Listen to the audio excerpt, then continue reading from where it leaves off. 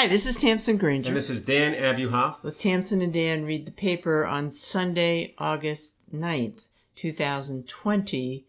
We're sort of back on schedule. Yes, we're getting back slowly but surely. And so here we are, basking in the sun. Yes. We've had torrential downpours this week. And but it's nice and hot most now. of the gutters are working. Yeah. I'm glad to say. All you need is a majority. That's my really? understanding. Really? That's right, yeah.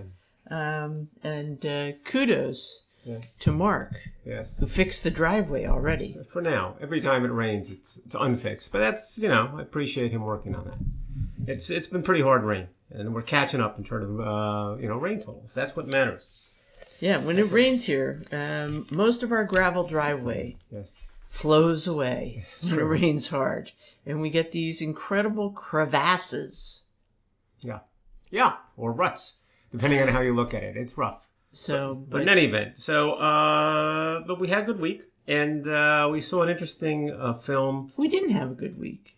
Yes, we did. It was a recovery week. Oh, we had a good week. I was doing laundry non-stop. You're at the top of your game. I was catching up on bills. It was an abominable week. You come back from Block Island completely energized, and we're both totally fit. You look great. Speak for yourself. You look great. You can tell me now I look great. This would be a good time. Now that you've had a haircut, you look great. Thank you very much. We just got to do something about that beard. Well, I don't know. Nothing good can come of that beard. Sorry, I failed you in that department. You married the wrong guy. You wanted a guy with a big, thick red beard. Oh, God. Anyway. So I was just thinking of that baseball player. What's his name? Justin Turner. Oh. Yeah. Oh. I'll come back to him later. Not my dream date. He is not a good-looking man. But I think some people think he is. No. I think it's a certain taste. No. No. But he's a good baseball player. He's a very good hitter. Yes. So you spotted a documentary. We do at the end of each evening or the beginning of each evening have to make a selection of what we might watch with the group here on television. And usually it's streaming. And every once in a while, we could sort of take turns, I guess. And you piped up and said, I want to watch a documentary called Howard. And Howard turns out to be a documentary about Howard Ashman, who was the lyricist and perhaps a little bit of the book writer on several musicals, in particular animated musicals. It was sort of his story. And I thought it was pretty interesting. It was his story. Yeah. His story. And, by hook or by crook, we've been watching more documentaries lately. Right. And it has all the limitations of a documentary. Meaning? It's informative, but sometimes is more detailed than you can absorb. More than you need to know. I think if you're already an expert in the subject, you're probably saying, wow, this doesn't even come close. Right. But if you're totally ignorant, you're saying, do I have to know every little bit? But it was riveting.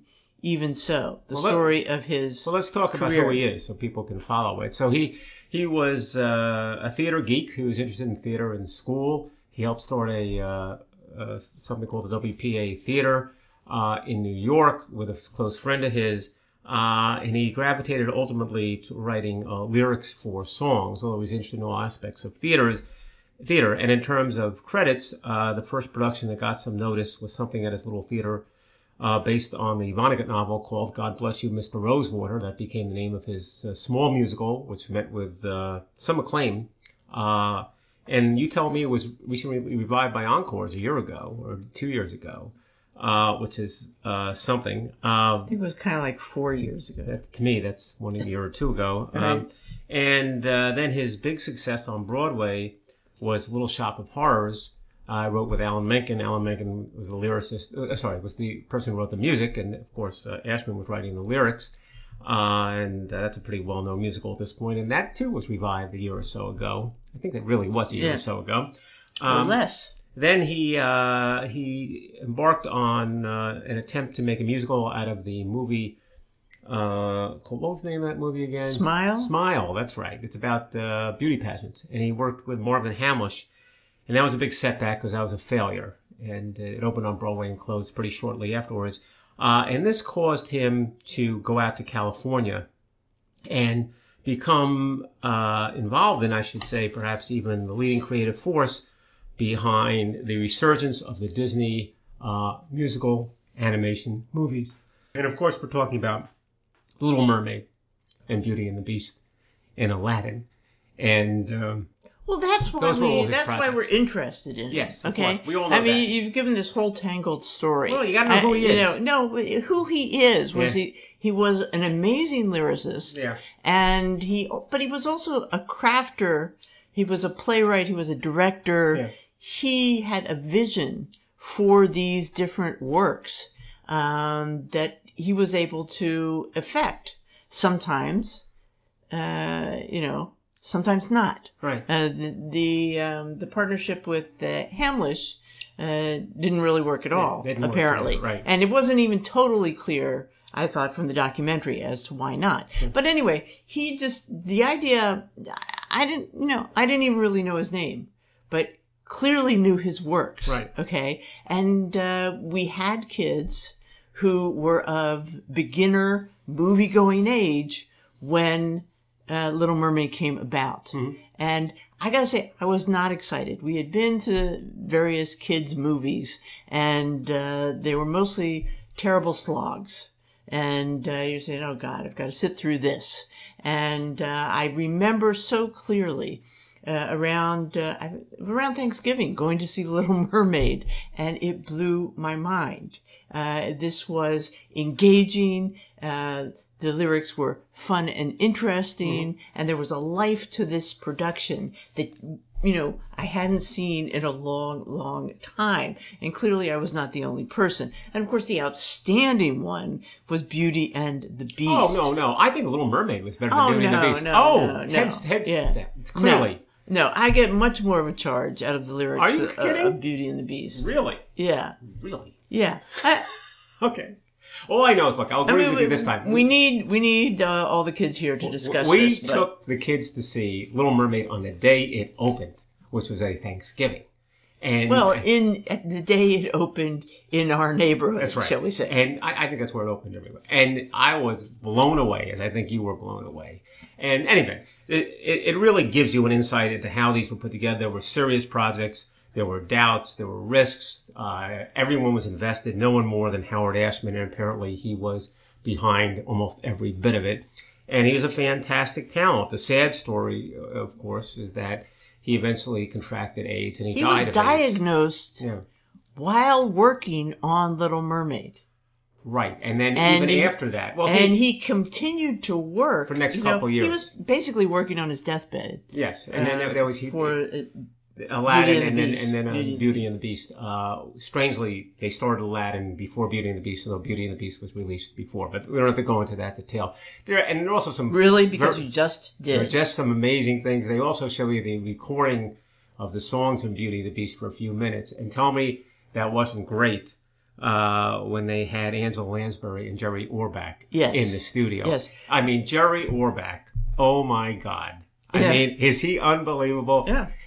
Lenny Briscoe, right, from Law and Order, wanders in there, and he can't contain himself. He's singing, he's dancing, he's gesturing, he's singing. Well, so was she. Be My Guest. So was she. With Phony Friends. Lansbury, they were absolute pros. Well, she was cracking up listening to him and watching him in the next booth. They were fantastic. Well, also great was the story about that Ashman had to fight to get that one song, keep that one song. Yeah. Part of your world. In The Little Mermaid. Yeah. And he had to fight to do Aladdin. Jeffrey Katzenberg, there's a villain, it's Jeffrey Katzenberg, who said, number one, I don't want that song, which is now one of the top Disney songs ever. And number two, who said that Aladdin stuff is boring. Let's not do it.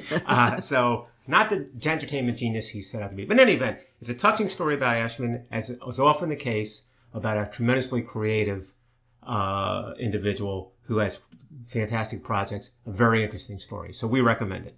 Yeah, we do recommend it. But it is a documentary. But, interesting mind. Yeah. A sad loss for the theater and a sad loss for Broadway. Well, because that was one of the things that you were familiar with, Frank Rich wrote, in the late 1980s, Frank Rich wrote a column, and I only know this, I don't remember it because I'm reading a book of his reviews, in which he said, challenges for Broadway and one of them, a lot of talent's going to California, number one, Howard Ashman. And I'm going, Howard Ashman? And that's who he was. This is before he wrote anything for Disney. Yeah. Frank Ritz is saying, this is the guy. Yeah. And in the documentary, Ashman does say it's possible that animation is the future for him of theater. I think he was well suited to it, too. Yeah. I mean, because he needed a certain creativity on the part of the actors, like bending themselves in half. So it worked out for him. All right, baseball. The Mets are on a tear. They've won 2 games in a row. But speaking more broadly, the question is, can you watch these things on television? And I was skeptical, but they've put in enough sound, enough background music, and they've jazzed it up a little bit. And it is kind of watchable. It is kind of fun. And there are some different aspects to it, and I'll just talk about one of them. And that is because you don't have too much sound in the background, you can hear a lot of things the players are saying. And guess what? They're cursing. The players are cursing during the games, if you can imagine that sort of behavior. There's an article in the Times about that. What are they going to do? Is the Times for it or against it? Well, the Times is wringing their hands just a little bit. Certainly Major League Baseball is. They don't want that. They're saying we're doing everything we can.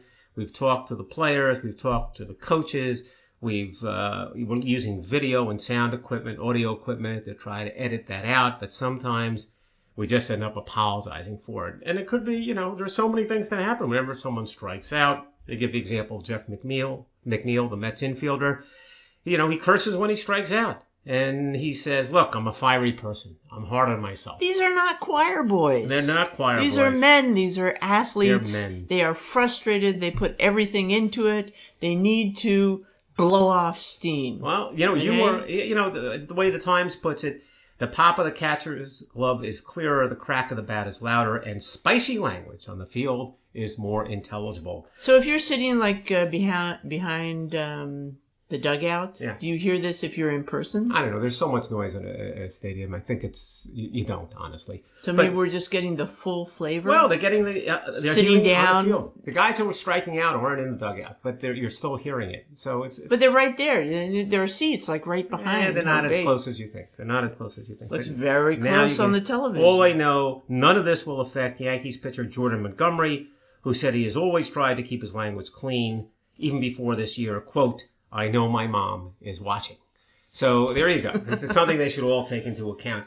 The other thing that I saw this week about baseball, which is interesting, has to do with the scandal, which is long forgotten, but it was all people talked about 6 months ago when the Houston Astros were accused and it was demonstrated that they were cheating during a year that they won the World Series. Cheating because they were picking up what the pitch was about to be by use of computer, and they were communicating that to the batter, so the batter knew if it was a fastball, a curveball, whatever.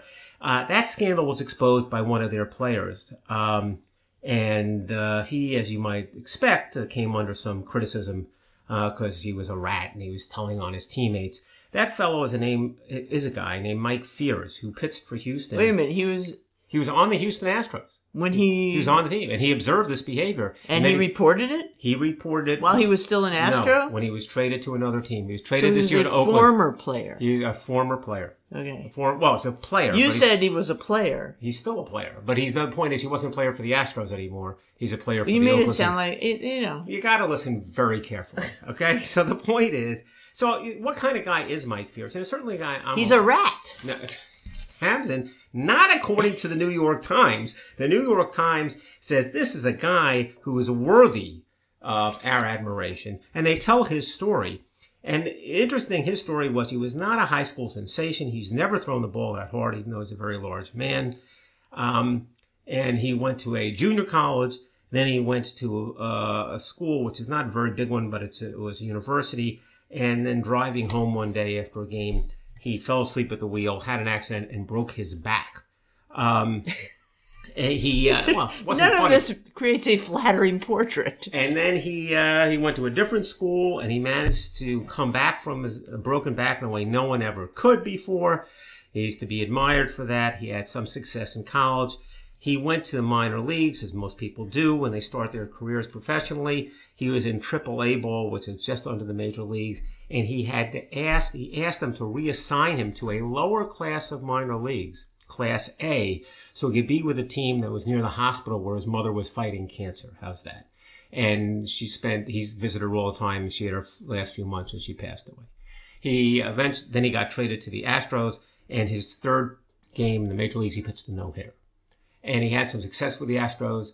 To date, he's got 2 no-hitters, but he's not a great pitcher. He's inconsistent. Does he curse? People curse him. How's that? He's heard a lot of cursing. Anyway, he's an interesting guy. Mike Fierce. A rat. But a good rat. Yes, okay. Okay. All right, so I have a kind of a funny, sad story. Yes. Museum update. Yeah. Ding, ding, ding. Yeah. This time we're in Italy at the Gipsoteca, which is near Venice. Mm-hmm. And it's a museum that houses the plaster casts, the working materials of the late 18th, early 19th century sculptor Antonio Canova. Mm-hmm. Okay. And it turns out a tourist from Austria on a trip celebrating his 50th birthday. Yes. Okay. Decides to have a picture taken with one of these sculptures. Okay, so there's a picture in the New York Times of someone taking a picture of this 50-year-old gentleman leaning against a sculpture of a semi-nude Venus, okay, lounging in the same position she's lounging, and a picture is being taken. It turns out that as he did that, and he seems not to have known that this happened, he broke 2 toes off the sculpture. Yeah.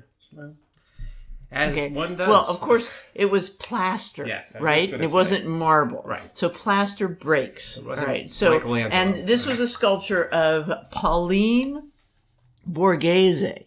Okay. Mm-hmm. Pauline Bonaparte, actually. She was Napoleon's little sister. And she marries a Borghese. Why? Borghese is a famous name, right? Borghese Gallery, prominent Italian family. Okay. Why did they get married? She was pregnant. No, she had money. Oh, okay. Damn it. It's usually pregnant. They weren't remotely interested in each other. I see. And Camillo, her husband, Camillo Borghese, commissioned this sculpture from Canova. Mm. It was originally supposed to be clothed, okay? Don't you think that's bizarre that somebody would be depicted in the nude in a big sculpture that's in a museum? No, I was kind of concentrating on the toes problem, but yeah. No, it's a nude sculpture. All right. Imagine having commissioning a nude sculpture of your wife. Don't imagine that. I can't unsee that now. It's worse than the guy sitting on top of it. I mean, he's sitting on top of a nude sculpture. Yeah, don't people know they're not supposed to touch sculptures? Well, but even a nude sculpture makes it even that much more ominous. Who sits on top of a nude sculpture? He's leaning next to her. You can't really excuse this kind of behavior. Anyway, so you're curious, and so it brings to mind all these interesting things about. Do you know Canova's sculptures at all? No. Sort of neoclassical, kind of like a think of Bernini. You know Bernini, right? Oh. Yes. Okay. Big, powerful, dramatic sculptures. Exactly. Bernini, but with a case of erectile dysfunction. Oh, Tamsin, please. Let's move on. There's something. Can we move on? You're losing it. I'm not losing it, but Canova did. Anyway, Canova. He was very popular at the time. Okay. But then, we forget about him. But he's got stuff all over. You go to the Met and see his Perseus and Medusa. The guy breaks the toes. Yeah. And they hunted him down. Oh, and he wrote an apology. All right. He said, I didn't know this happened. I'm sorry that it did. I don't know what I need to do now, but just let me know. Mm-hmm. Okay. But the moral of the story is, keep your hands off the sculptures. Yeah. Even if they're alluring nude sculptures in a small town in Italy. Okay? All right. Just because it's a small little museum doesn't mean you can sit on the sculptures. Right, they didn't ask him to contribute some toes or something like that. It could have been, it sounds like that kind of story. All of this stuff has been busted before. Oh, okay. It got hit during World War I. It got the stuff got hidden in World War II. But there were many restorations. So it's not the first time poor Pauline has had her toes broken. All right. So there are a couple of theater type things. One is a fellow passed away by the name of Leon Fleischer, spellbinding pianist using one hand. Or two, it says. But one hand is the lead. Dies at 92. And it's just an interesting story. I'm not really knowledgeable about pianists. He apparently was a highly successful pianist. Again, he died at the age of 92. He was pretty much a child prodigy. So that goes way back. And performed a wide repertory of works, very much acclaimed from a young age. And then a huge setback. After playing quite successfully for 20, 25 years, he noticed that he was having trouble with his right hand, and ultimately he lost the use of his right hand. And he says the reason was it was from too much playing. He was practicing 7 or 8 hours a day, and in his case, doing that 25 years was putting his hand out of commission. He had carpal tunnel, he had things on top of carpal tunnel, and whatever. And he went through a long period where he couldn't use his right hand. He still performed, and here's something that I didn't realize. There's a left-handed repertory. There are a whole bunch of pieces that emphasize, if not or exclusively, the left hand. And I'll only bring one example of those kind of pieces because those are written by Paul Wittgenstein. Paul Wittgenstein was the brother of Ludwig Wittgenstein, the great philosopher. And Paul Wittgenstein lost his right arm during World War I. So he had developed some left-handed repertory. In any event, he played and performed with just his left hand for years. He was also teaching and he was also conducting. Ultimately, he got the use of his right hand back almost 100% through what's called Rolfing, which is a kind of massage, and Botox. Combination of the two. I mean, he's tried a zillion treatments of things, and this is the one that eventually worked. And he started performing again with both hands. But it's quite an interesting story. As he said, he summed it up. He said, look, there are forces out there, and if you keep yourself open to them, if you go along with them, there are wondrous surprises. So he turned it around. Yes. And there was an article, very brief article, well, brief in terms of content, not length, Graying Audiences Are a Lifeline by Tony Tomasini, who's the classical music critic of the Times, about the concern that's often expressed that classical music and Broadway and serious theater rely on older patrons. Well, yeah. Every time we go to anything. Right. And we're not young. Right. We're at the young end of the scale on the audience. We're right there. We're in the younger bit. But it seems like there are a lot of people in walkers, and you just look around. You see the average age is quite old. There are a lot of statistics backing this up, but he has those in the article. I won't give them to you now, but they're exactly what you'd expect.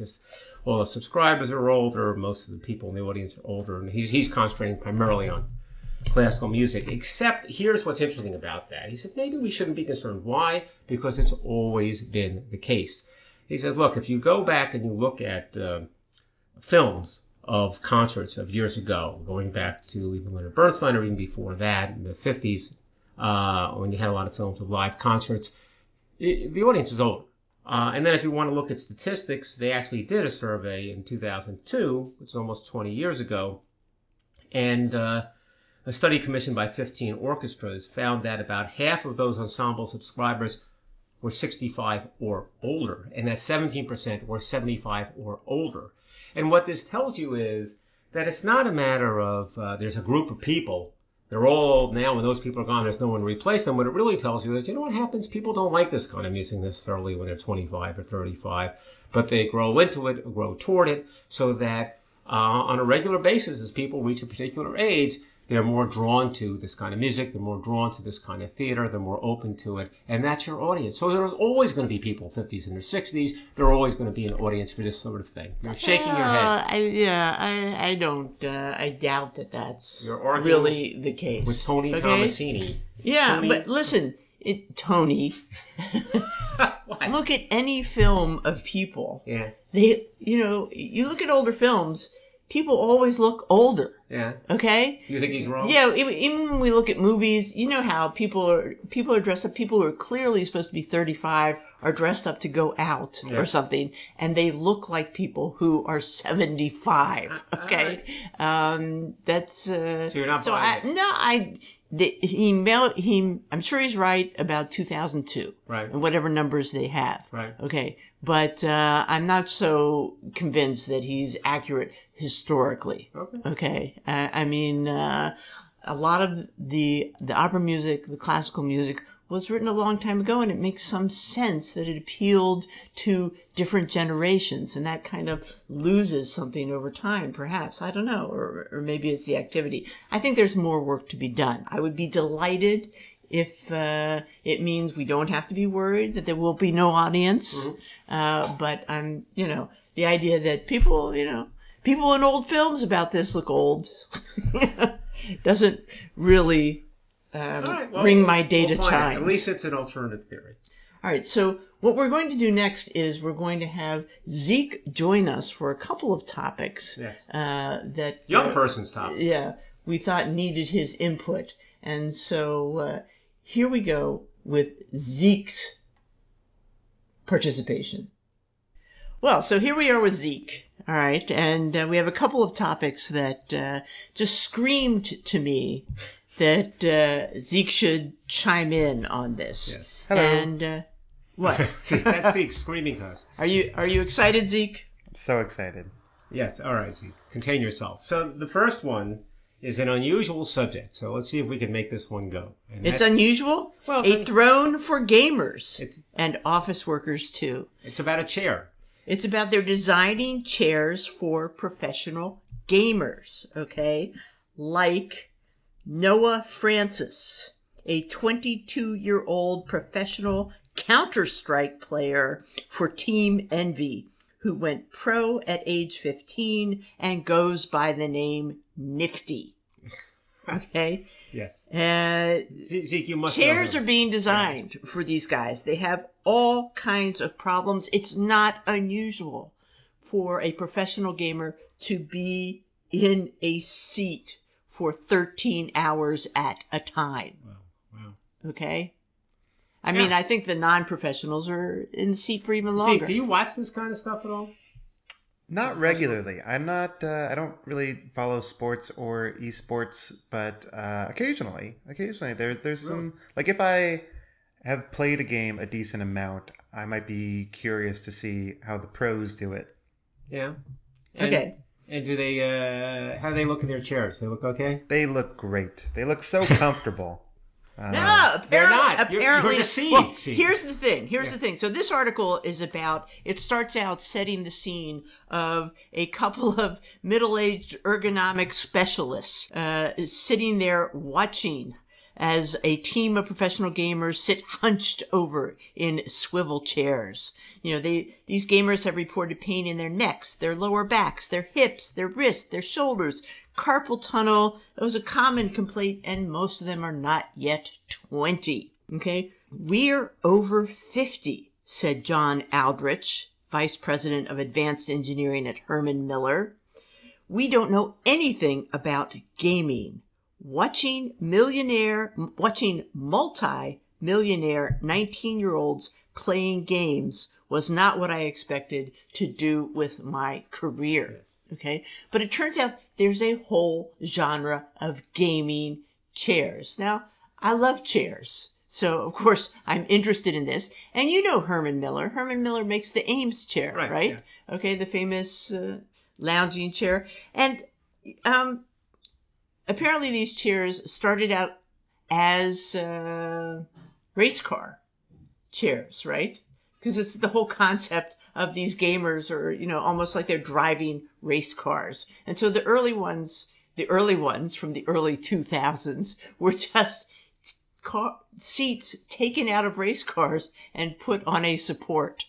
Okay. And then that got, more and more finessed. But now Herman Miller is getting into the act. Yeah. All right. But in any case, what's interesting to me that, first of all, it's always fun to talk about these gamers, the idea of these young kids who are making gazillion dollars doing this and have such a following. But it's very sad that they're suffering physically for this. Yeah, I mean, Zeke, have you noticed that these guys? You know anything about this? That these guys suffer injuries and that kind of thing? Yeah, it's interesting some of the training that they note in the article. For example, they note the psychological trainers that these teams will have, and I've seen some headlines about basically mental breakdowns of some of these esports performers. They they're young people, and some of them are like really unprepared for taking on, I mean, any kind of profession, let alone one with such like high pressure to win. So I've noticed stuff like that. They're also just funny little details. If you watch any of these broadcasts about the ergonomics of what they're doing, sometimes it'll just be like a sponsored chair. So everyone gets the same chair. Everyone on the team is kind of using the same sort of chair.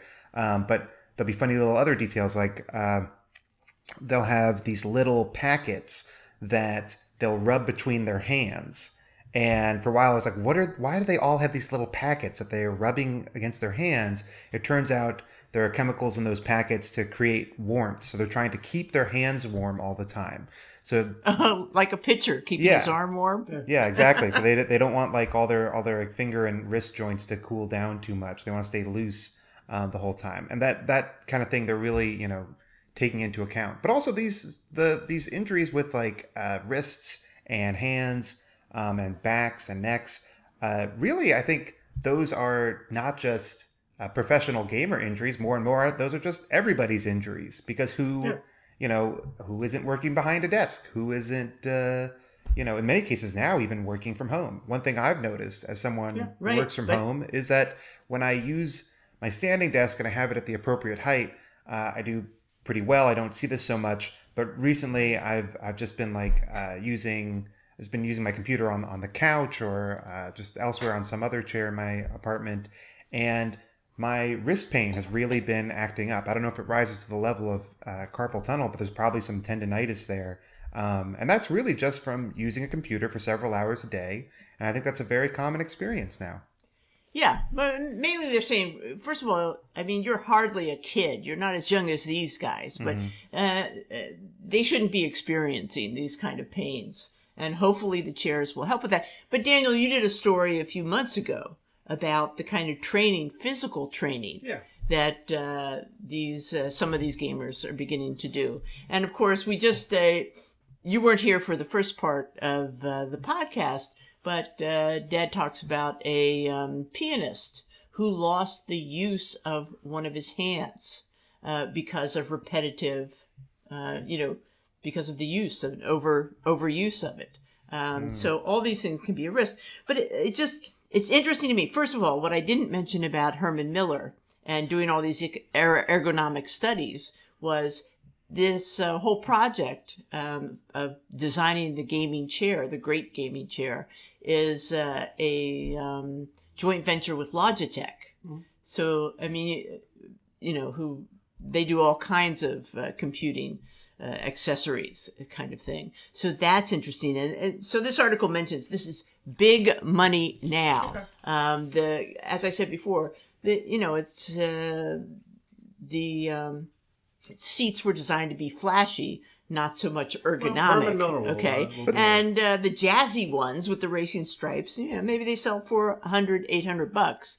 Now Herman Miller's coming up with something that's going to be $1,500 to $2,000. But like everything else, sales have skyrocketed during this spring because people are sitting at desks, working on computers. So whether you're a gamer or whether you're, just a executive or just, somebody working remote, apparently these have an allure. And that would be great if they do, make people feel better being stuck at the desk. Okay.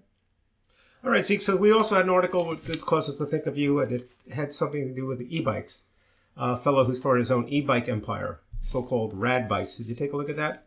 Yeah. So I own an e-bike, as does my lovely wife. We haven't been using them much recently. Mine actually kind of broke down over time. The motor, something's wrong with it now, so I haven't been riding it so much. But over the past few years, we've used them quite a bit. For a while, they were our main mode of transportation. E-bikes are very handy. Well, you were both commuting to work, right? Yeah, With your that's how we e-bikes. would commute to work. And I don't know if I would use it necessarily for a super long commute, but for like a short or even a medium sized commute to some extent. Like I think they can be very handy. And what I found interesting in this particular article, this is talking about Mike Radenbaugh and his Rad Power Bikes.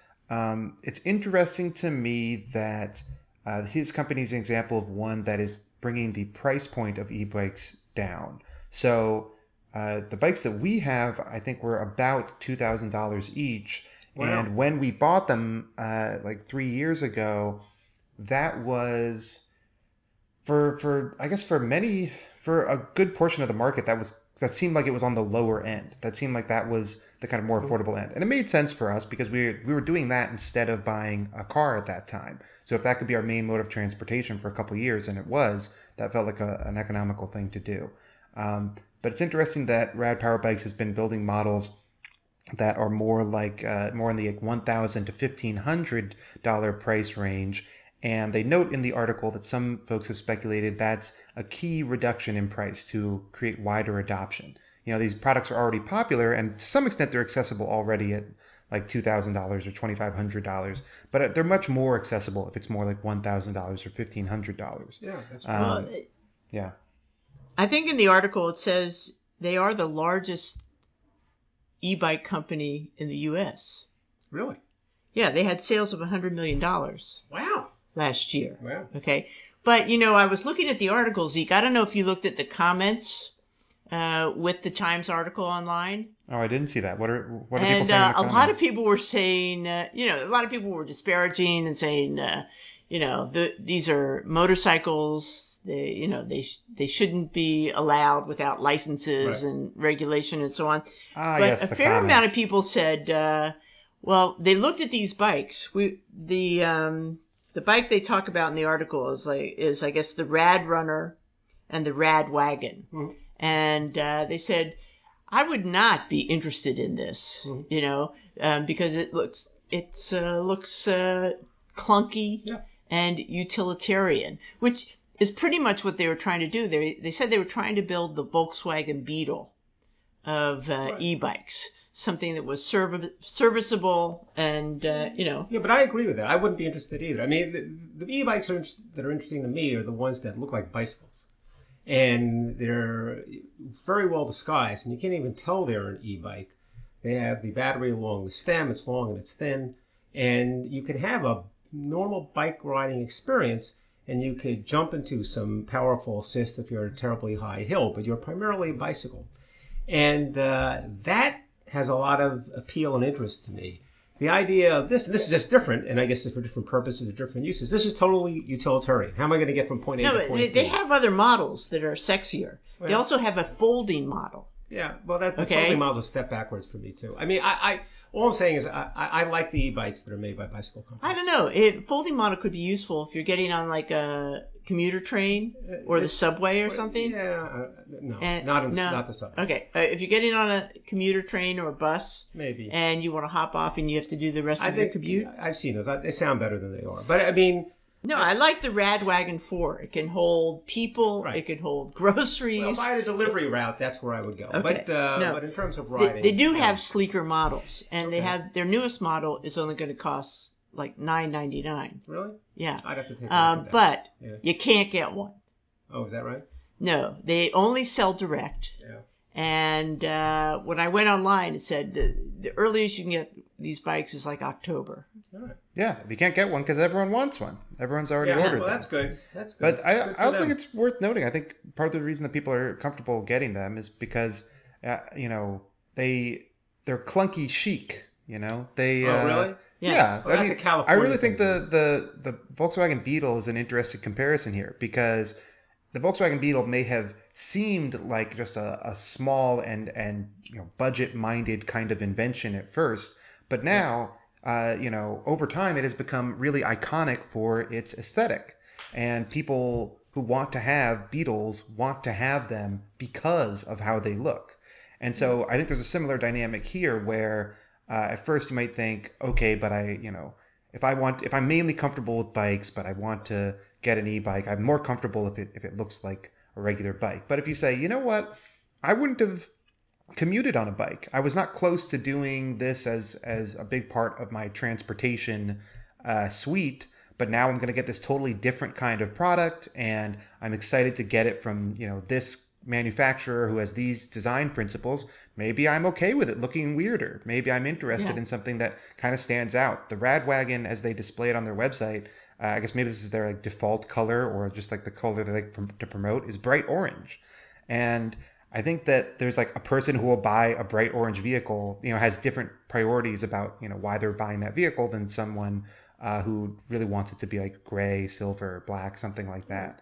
Yeah. The guy kitted out in the Lycra on the road bike is not interested in. I'm kitted out. This bike. But one other interesting note about this. Okay, so Mike Radenbaugh is 30 years old. Oh, you're kidding! He's running a company that has $100 million in sale annually, and it's killing him.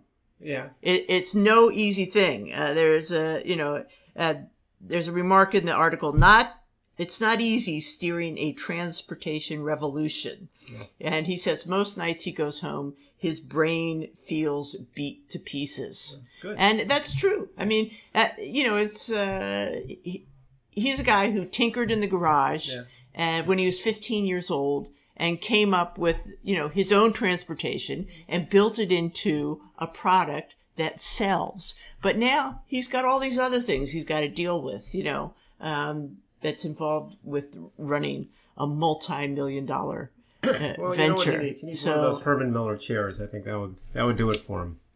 He could relax. So the last story. They should get Herman Miller involved to make these bikes more comfortable, right? I've got to think about the ergonomics of the electric bike. I'm sure he's thought about that a little bit. I don't know. He's pretty busy. No, I don't think he wants it to cost $1,000 more. I think they probably that's don't true. want to do that. If the chair costs $1,200 and the bike costs $999, there's some economic principle at work here that I can't identify. Okay, so the final thing we're going to talk about is this movie that we watched here, and I think you got a chance to watch it in California, Zeke, which is An American Pickle, which is the Seth Rogen movie, directed by Brandon Trost. And the story, quite simply, is, it's a little hard to imagine, but in any event... It's about time travel. It's not really about time travel. It's really about the juxtaposition of two different generations of folks. The fellow in the present day who lives in Brooklyn and is sort of a web developer type. He's a mobile developer, all right? Yeah, mobile developer, whatever. And his great-grandfather, who came from a country called Slupsk, or a city called Slupsk, which is like Anatevkin, Fiddler on the Roof. He's an old Russian type who was transplanted to the New World by virtue of falling into a large vat of pickle brine. Put aside the rationale there, the logic there. In any event, you now have the two of them who are really effectively the same age, living in the present day, and it's about how their relationship goes and what happens to them. So, what do you guys think? What do you think, Zeke? I liked it. I liked the movie. It's basically being able to... Was he his great-grandfather or his great-great-grandfather? I thought it was great. Yeah, I think it's one great. So yeah. And it's being able to meet your ancestor in person. I don't think that's what it's about, but I mean, that certainly is what happens. Well, yeah. And, sharing, confronting who you are, who they are, yes, etc. All that. I agree with that. I think one of the questions is, what is the movie about? I mean, I thought it was okay. You guys might have liked it a little more than I did, but it was fine. But I'm wondering what you thought it was about, because I read the review in the Times and I thought Anthony Scott missed it entirely. Anthony Scott says... A.O. Scott. What he says, the movie's about what makes them both coming... Well, it's about what makes them both Jews. I'm reading from Scott now. The answer turns out to be simple. The shared obligation to mourn the dead. And I don't think that's what the movie was about at all. But I'm interested in your views, Zeke. What did you think the movie was about? I really thought this was a universal tale that everyone can relate to about a 30-something fella who has lived in Brooklyn, who's a mobile developer, who's thinking about his great-grandfather who moved from Eastern Europe to the U.S. in the early part of the 20th century and immigrated through Ellis Island, and wondering about how, generations change and Judaism changes over generations. I think that's an experience we've all had, and we can all, closely relate to it. So when I look at it, I think it's not strictly, focused on the questions of Judaism and mourning, but those are components that really... they're two of several components that this movie seems to be concerned with that are all kind of hung on this conceit of combining generations. And so, to me, that stuff is interesting. I don't know if it reaches any, earth-shaking or super profound statements about any of those issues, but at the very least, it was engaging for me because it was dealing with them. There are all these little riffs or overlaps between these characters where the one from the previous generation is much more religious, and that's kind of a rift between them, but also they relate to each other as folks trying to make it in the tough world of the American economy, and they have a lot in common in that regard. They have things in common about how they deal with family, but they also don't necessarily see family the same way. The character from the new generation is more able to kind of distract himself with technology and consumerism and pop culture to an extent that's a little bit disturbing to the older generation. But it's basically what I found compelling about it is how they go through each of these little issues, seeing kind of what's the same, what's different, and pondering what connections are there. And it is funny. Sometimes, right? Yeah. It is. Yeah, fun. it's funny, and it's not totally predictable. I mean, No, it's not like totally predictable. the grandfather is old and wise and perfect and et cetera and so forth. It's not like they fall immediately into some wonderful, warm, fuzzy relationship. I mean, it has its... Well, look, I think I see it the way Zeke sees it, honestly. So I'm not going to repeat what he said. I think that's a fair assessment. I don't know if you saw the article in today's paper, Zeke. There was an interview with Seth Rogen about I did it. see that. Yeah. And he said at one point, to the extent he addressed this, one of the things he said at least was a little bit about what the older generation would think of the younger generation. And he says that I think he was talking about his own grandfather, let's say, who's from the old country, in his case, the Ukraine, was not impressed by the fact that he was making films. What he was impressed was the fact that you go to McDonald's and, as he put it, steal all the napkins and you wouldn't get in trouble just because of the different background and experience. And that was really striking to him. And I can tell you, I don't mind saying, that my grandfather was totally not impressed, not interested in what I did for a living. Didn't mean anything to him, and I don't criticize him for it. It's not something he can relate to. He came from a different world, and he just had a totally different frame of reference. And I also think that the older generation comes off better than the younger generation in the movie. I don't know if you felt that way too, Zeke, but the older generation, the guy was active. He was aggressive. He initiated. And the younger generation, the kid in Brooklyn, seemed passive. And he suffered by comparison. Did you react that way also or not? Yeah, I thought at times, I wouldn't say that like portrayal seemed entirely fair. If you want to read it as just, being focused on those like generational stereotypes, it seems, like the movie seemed harsh in that way. Because in the film, in the time it takes the older Greenbaum to build a pickle empire in Brooklyn, to start with nothing and then have a thriving business selling pickles. The younger generation has only tweaked the user interface of his app. That's all that's happened in the same time frame.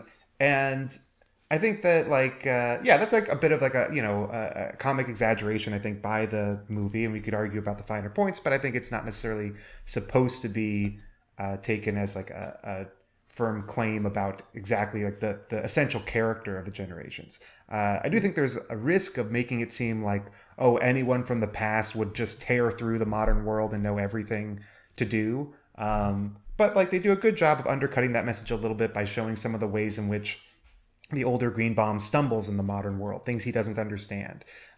Showing some ways in which his perspective is dated or just really sheltered in a way. Like he's not really quite ready for a diverse world where people don't want you to say horrible things to other people who are different from you. Right. There are details like that are compelling, but it's really interesting to see a movie that is dealing with like a generational comparison while also, I guess, controlling for the idea of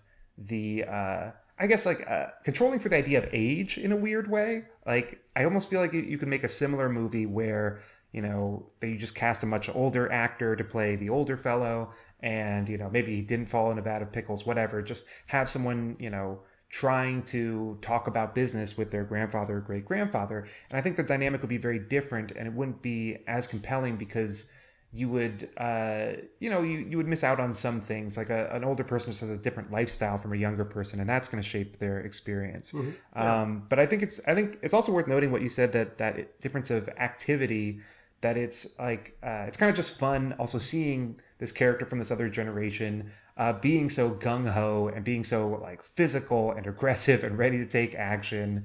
For me, that's kind of refreshing, because I think that actually some folks have kind of a misunderstanding of history, that everything, because it's old and musty now, was old and musty then, when of course it wasn't. Yeah, good point. So it's fun to see characters from like, your own kind of like family history in this very like vital and vibrant light. Right. All right. So that was an interesting discussion. Yes. So we're glad we had you here, Zeke. Yes. And now we're going to scamper outside and do a little barbecuing before the summer is over. We're at dinner time, Zeke. We're 3 hours ahead. Sounds delicious. Thanks for joining us, Zeke. And otherwise, this is Dan Abuhoff. And Tamsin Granger with Tamsin and Dan Read the Paper. We'll be back again next week. Who knows who will show up? Ooh, see you, Zeke. Exciting. See you there. Goodbye. Bye.